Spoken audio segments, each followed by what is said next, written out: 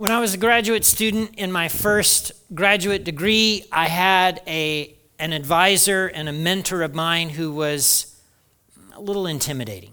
Mark Knoll is a historian. He later went on to teach PhD students at the University of Notre Dame, and then later became one of the residential historians for the Library of Congress, right? So think brainiac.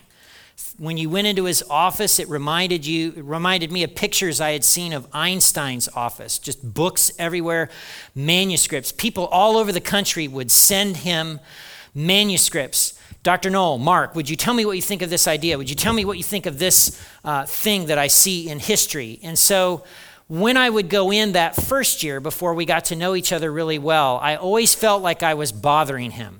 I always felt like I was pestering him. I always went in timidly.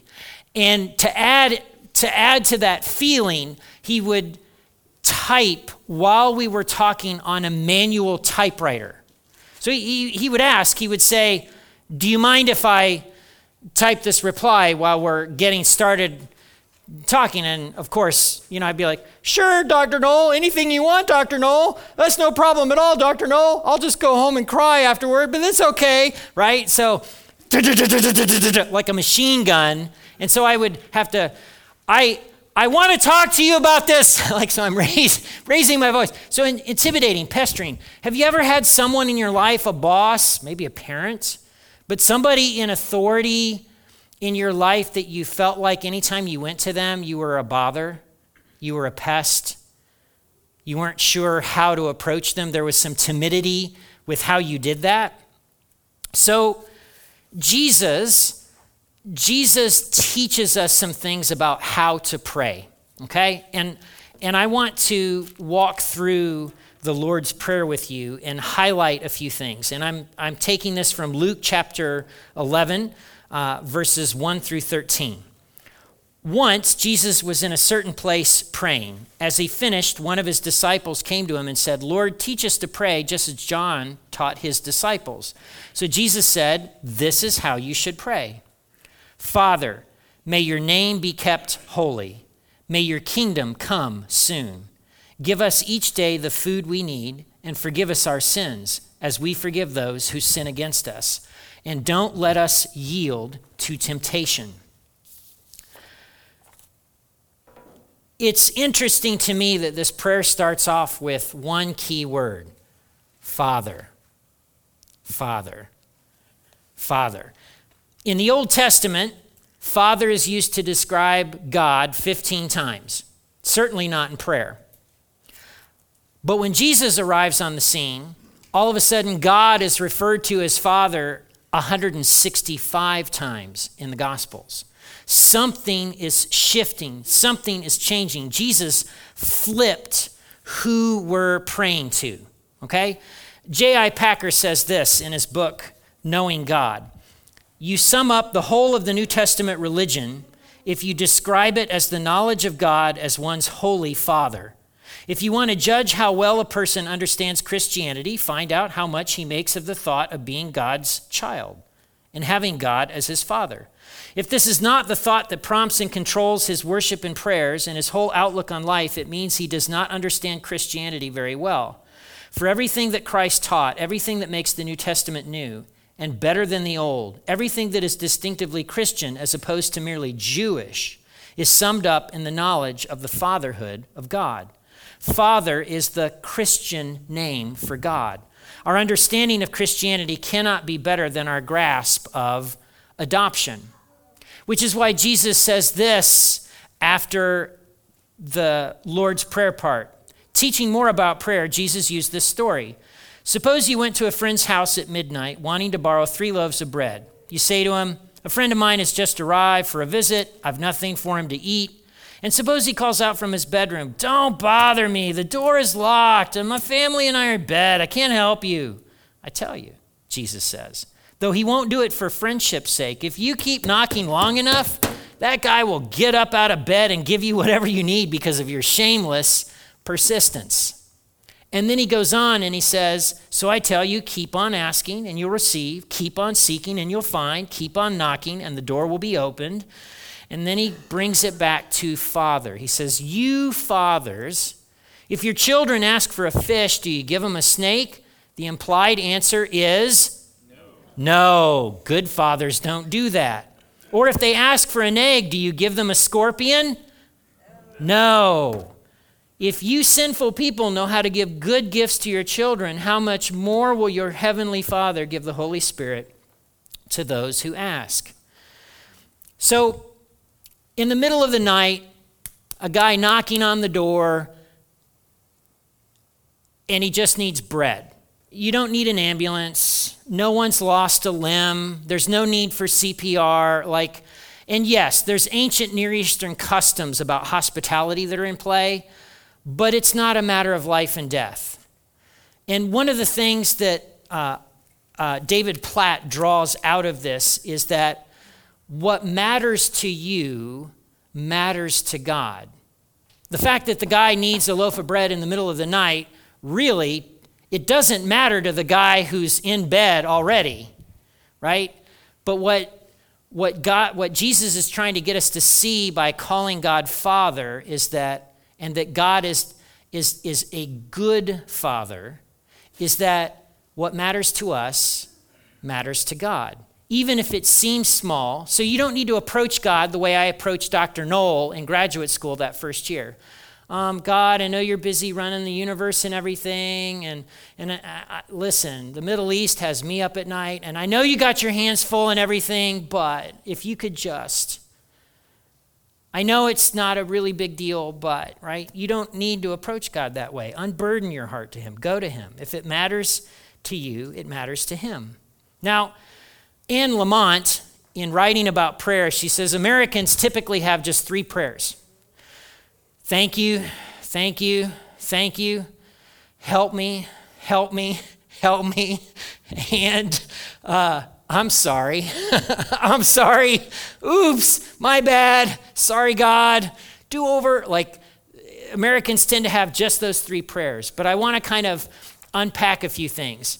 There's some handouts for you to take home if you want. But I want to talk about 3 parts of the Lord's Prayer to kind of prepare us for the second half of worship today. In the prayer, Jesus tells us to say this: forgive us our sins as we forgive those who sin against us. Now, I've taught a lot about forgiveness, and there are a lot of things that forgiveness is and is not, but just by way of review, forgiveness does not mean that there are no consequences. If you cheat on your husband or your wife, you can be as sorry as the day is long, but there are consequences. If you cheat on a math test, you can be really sorry to your teacher, but at the end of the day, you're probably still getting a 0, right? There are consequences, and consequences aren't the same as forgiveness. Reconciliation isn't the same thing as forgiveness. Restoration isn't the same thing as forgiveness. But Jesus is linking our forgiving others who've wronged us to God forgiving us. So what's going on, right? Let me articulate some things Jesus is not saying. Jesus is not saying, well, if you really struggle to forgive your mom, on you, because God's not going to, no. Has nothing to do with struggling to forgive. Has nothing to do with, well, if it is taking you 5 years to get to a point where you can forgive that spouse who cheated on you, if you can forgive your parent for da-da-da, it's not talking about that, okay? I believe what Jesus is ultimately talking about is a blatant refusal, a arms crossed, hey God, I'm not forgiving X. Ain't gonna happen. Not on my watch, not today, not now, not ever. And Jesus is trying to alert us to the fact that if that's our stance, and our arms are crossed, and we're blatantly refusing, period, no exceptions, no chink in the armor, that we should be cautious, we should be careful, because God is going to respond to us similarly, right? So that's one thing, this forgiveness thing. And then there's another thing, the give us today the food we need. I had a grandpa, my step-grandfather, Grandpa John, Big Bad John. That was his nickname. He had a he had a hand drawing that an artist had made of him, larger than life. And on the drawing, it said, Big Bad John. Grandpa John was great. Go to Las Vegas. He was one of those self-made millionaires. A couple of things about Grandpa John that I remember freaking out as a kid. One day there was a guy who came in to the house, and Grandpa John got in a big argument with him and was saying swear words that were not allowed in my house growing up in Hartford City, Indiana, right?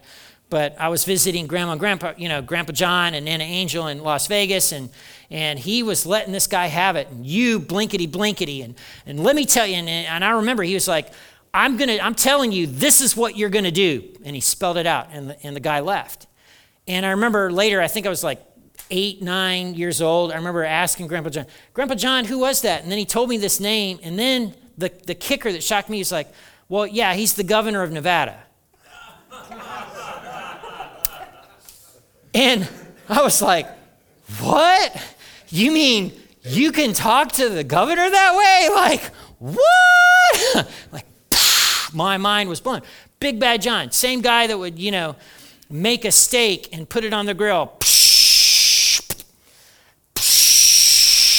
Okay, here you go. And it's still mooing. I was like, I can't eat it. The blood vessels are in it. Ah! Okay. Big Bad John, who would say to my brother and I, every time we were out at Las Vegas, you want to eat tonight? You got to work. If you want, you got to work to eat here. So what are you going to do today? And so, little Max being the uber responsible kid, unlike my brother Brent, I'd be like, what needs done? What chores? I'll sweep. I'll put stuff away. I'll stack. What do you need, Grandpa John? Poor Brent get to be dinner time, and the food's coming out and his plate's empty. And John would do the whole, remember what I said, you don't work, you don't eat. Now here's the thing. Because you and I are Americans, this is embedded in us. It's like it's in our DNA, because there ain't no such thing as a, oh, you live in America too. Yeah, right? And so we take that stance with God. When we need God to come through for us big time, we'll offer something, right? Oh God, I'll serve in the preschool for 5 years if you just, right? We'll make these deals with God as though we need to leverage him or get him to do things because we've got to earn God's blessing or God coming through for us. So Jesus is telling us, no, remember, it's like you're a kid, and when think 4-year-old or younger, it's like you're a kid and you need something and you're going to your dad and you're asking for it. How does a 4-year-old ask for something? Yeah, they're pretty direct. I need, I'm hungry, I want. Now, of course, not all 4-year-olds are self-aware enough that they, So let me unpack that for a minute, right? For those of you that have had kids, your 4-year-old that says to you, I want to keep playing with my friend Elena or Bo, right? And they're doing the whole thing. There's what they think they need, which is to play more with their friend. And then there's what they really need, which is what? A nap. They need a nap. They need a nap. Let me set that up again, Josh. Sometimes they think they need to play with their friend, but what they really need is sleep. Okay, and so let's take that over to grown-upville. So we'll say things like, God, I just need a break. And we do. But what we really need is to be better with boundaries and the ability to say no, right? That's what we need. We think we need a break, and the break will solve that. And God, being God, is like, well, what you really need is, right? So in this whole dynamic of asking God for what we need, one of the things I want to challenge you with is it would be a good idea to, from time to time, approach God and ask God, what do I need? What do I need? He's your heavenly Father who loves you, who knows you. He knows what you need. And you're wanting him to speak in your life, right? So there's that component of give us today the food that we need. And then at the beginning of the prayer, Jesus wants us to, may your kingdom come soon. Now, we just had a forever teaching series on the kingdom of God, right? The kingdom is anywhere where God wants things to be. That's how things are. Where God is ruling things as king and people are loving God and loving their neighbor, right? And there's human flourishing and there's not brokenness from sin. And so the ethics of the kingdom are really summarized by these things that we have at the front of our sanctuary. Jesus said the two greatest commandments are, you can say it.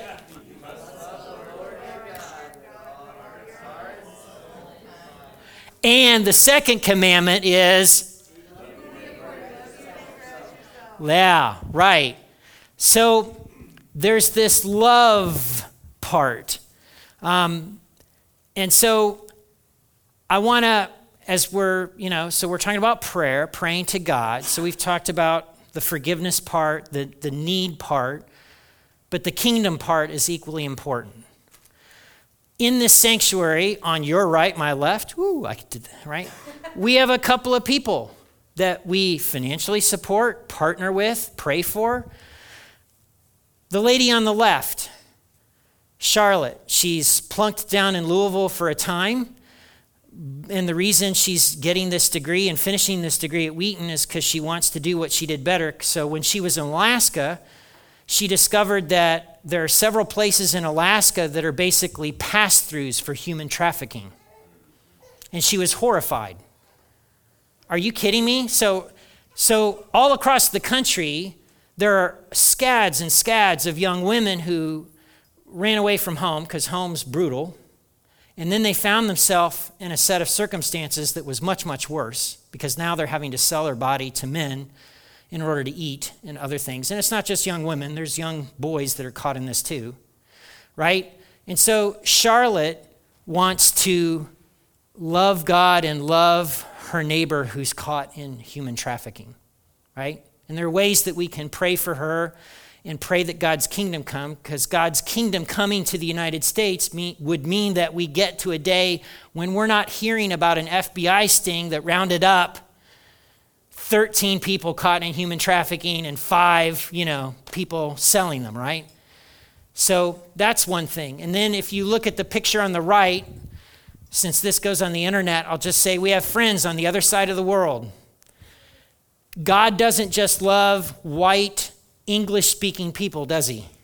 God loves everybody. God loves brown people. God loves black people, because people are people. I know it's weird, but in America we're having a debate again about who's really human, but human is human, okay? People are people, and people are valuable because they're made in God's image. And so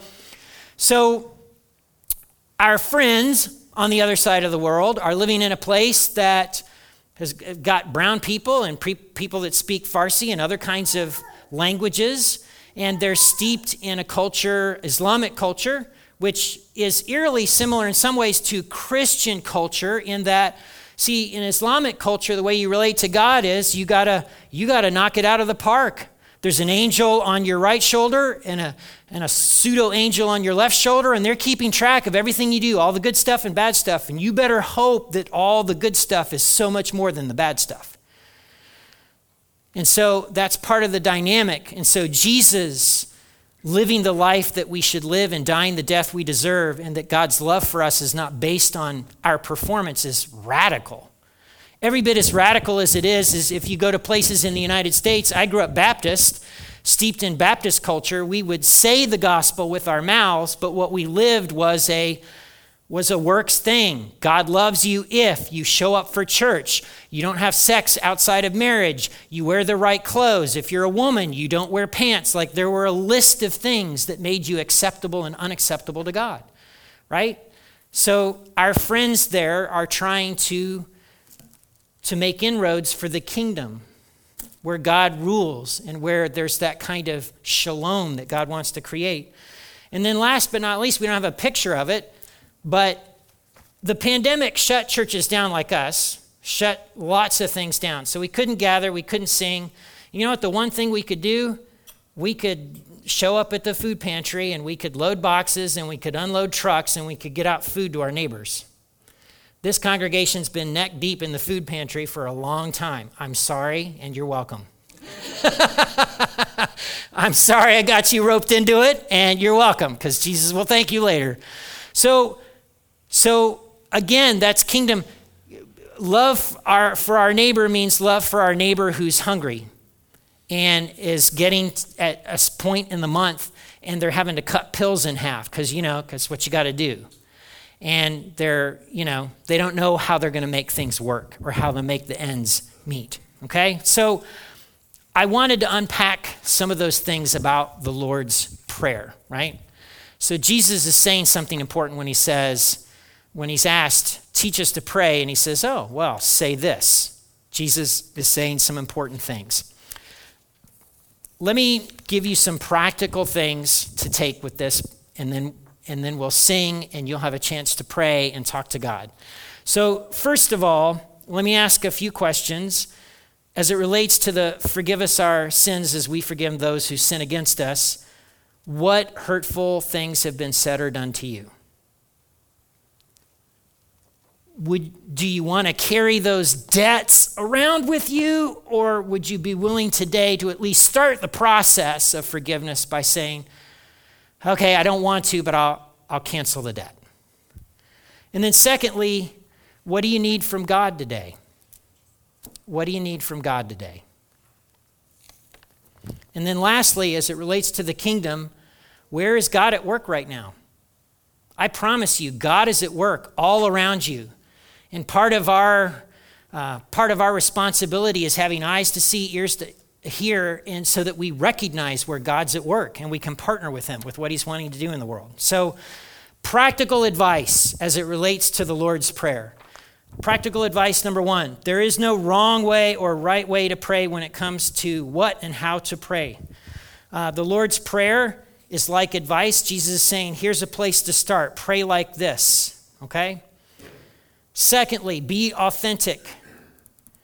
And that means the real you. God knows the real you when you talk to him. So just be you. Don't try to be someone else. When my wife, Jenny, calls me on the phone and I see that it's her, when the little green thing starts glowing, I don't answer the phone this way. Hello, this is Max Vanderpool, your husband. Do any of you do that? I hope not. That'd be awkward. No, what do you usually? It's me. Or when you're calling your lover or your spouse, typically, do you say, hello, when I'm calling Jenny, I don't go, hello, this is Max Vanderpool, your husband. No, I go, it's me, right? So be you. Be authentic. Authentic is honestly sharing what's in here. God already knows what's in here. Here's what I found in chamber circles. Because I'm a pastor and because I have this other parish called the Chamber of Commerce, I get asked to pray a lot before meals. And I've noticed that I don't get asked to pray when the senators are in town or like an awards night like this week. Like when the stakes are high, I'm not the one praying. But if it's just a lunch or something like that, they'll let me pray. And I remember praying once, and it was just this beautiful taco bar, Karen. And it was 20 feet long. And I had come into the event and I hadn't had breakfast that day, and they asked me to pray, and I got up there, and I think all I did was, oh God, it just smells so good, and it's just so amazing to be here right now, and I'm so hungry, and I'm so grateful for Thelma, and amen. And when I was done, 2 things freaked me out. 1, people applauded. Which shouldn't happen, I don't think, when you're praying. And then when I went and sat down at my table, one of my chamber friends, who is in the category of pseudo-Buddhist, so he thinks there's this spirit thing that's behind the universe. He's not sure what it is. He's not sure it matters to figure it out what it is. And he says to me, Max, I love it when you pray. I'm like, okay. And I'm like, what do you mean? And he goes, well, it's like you're actually talking to someone.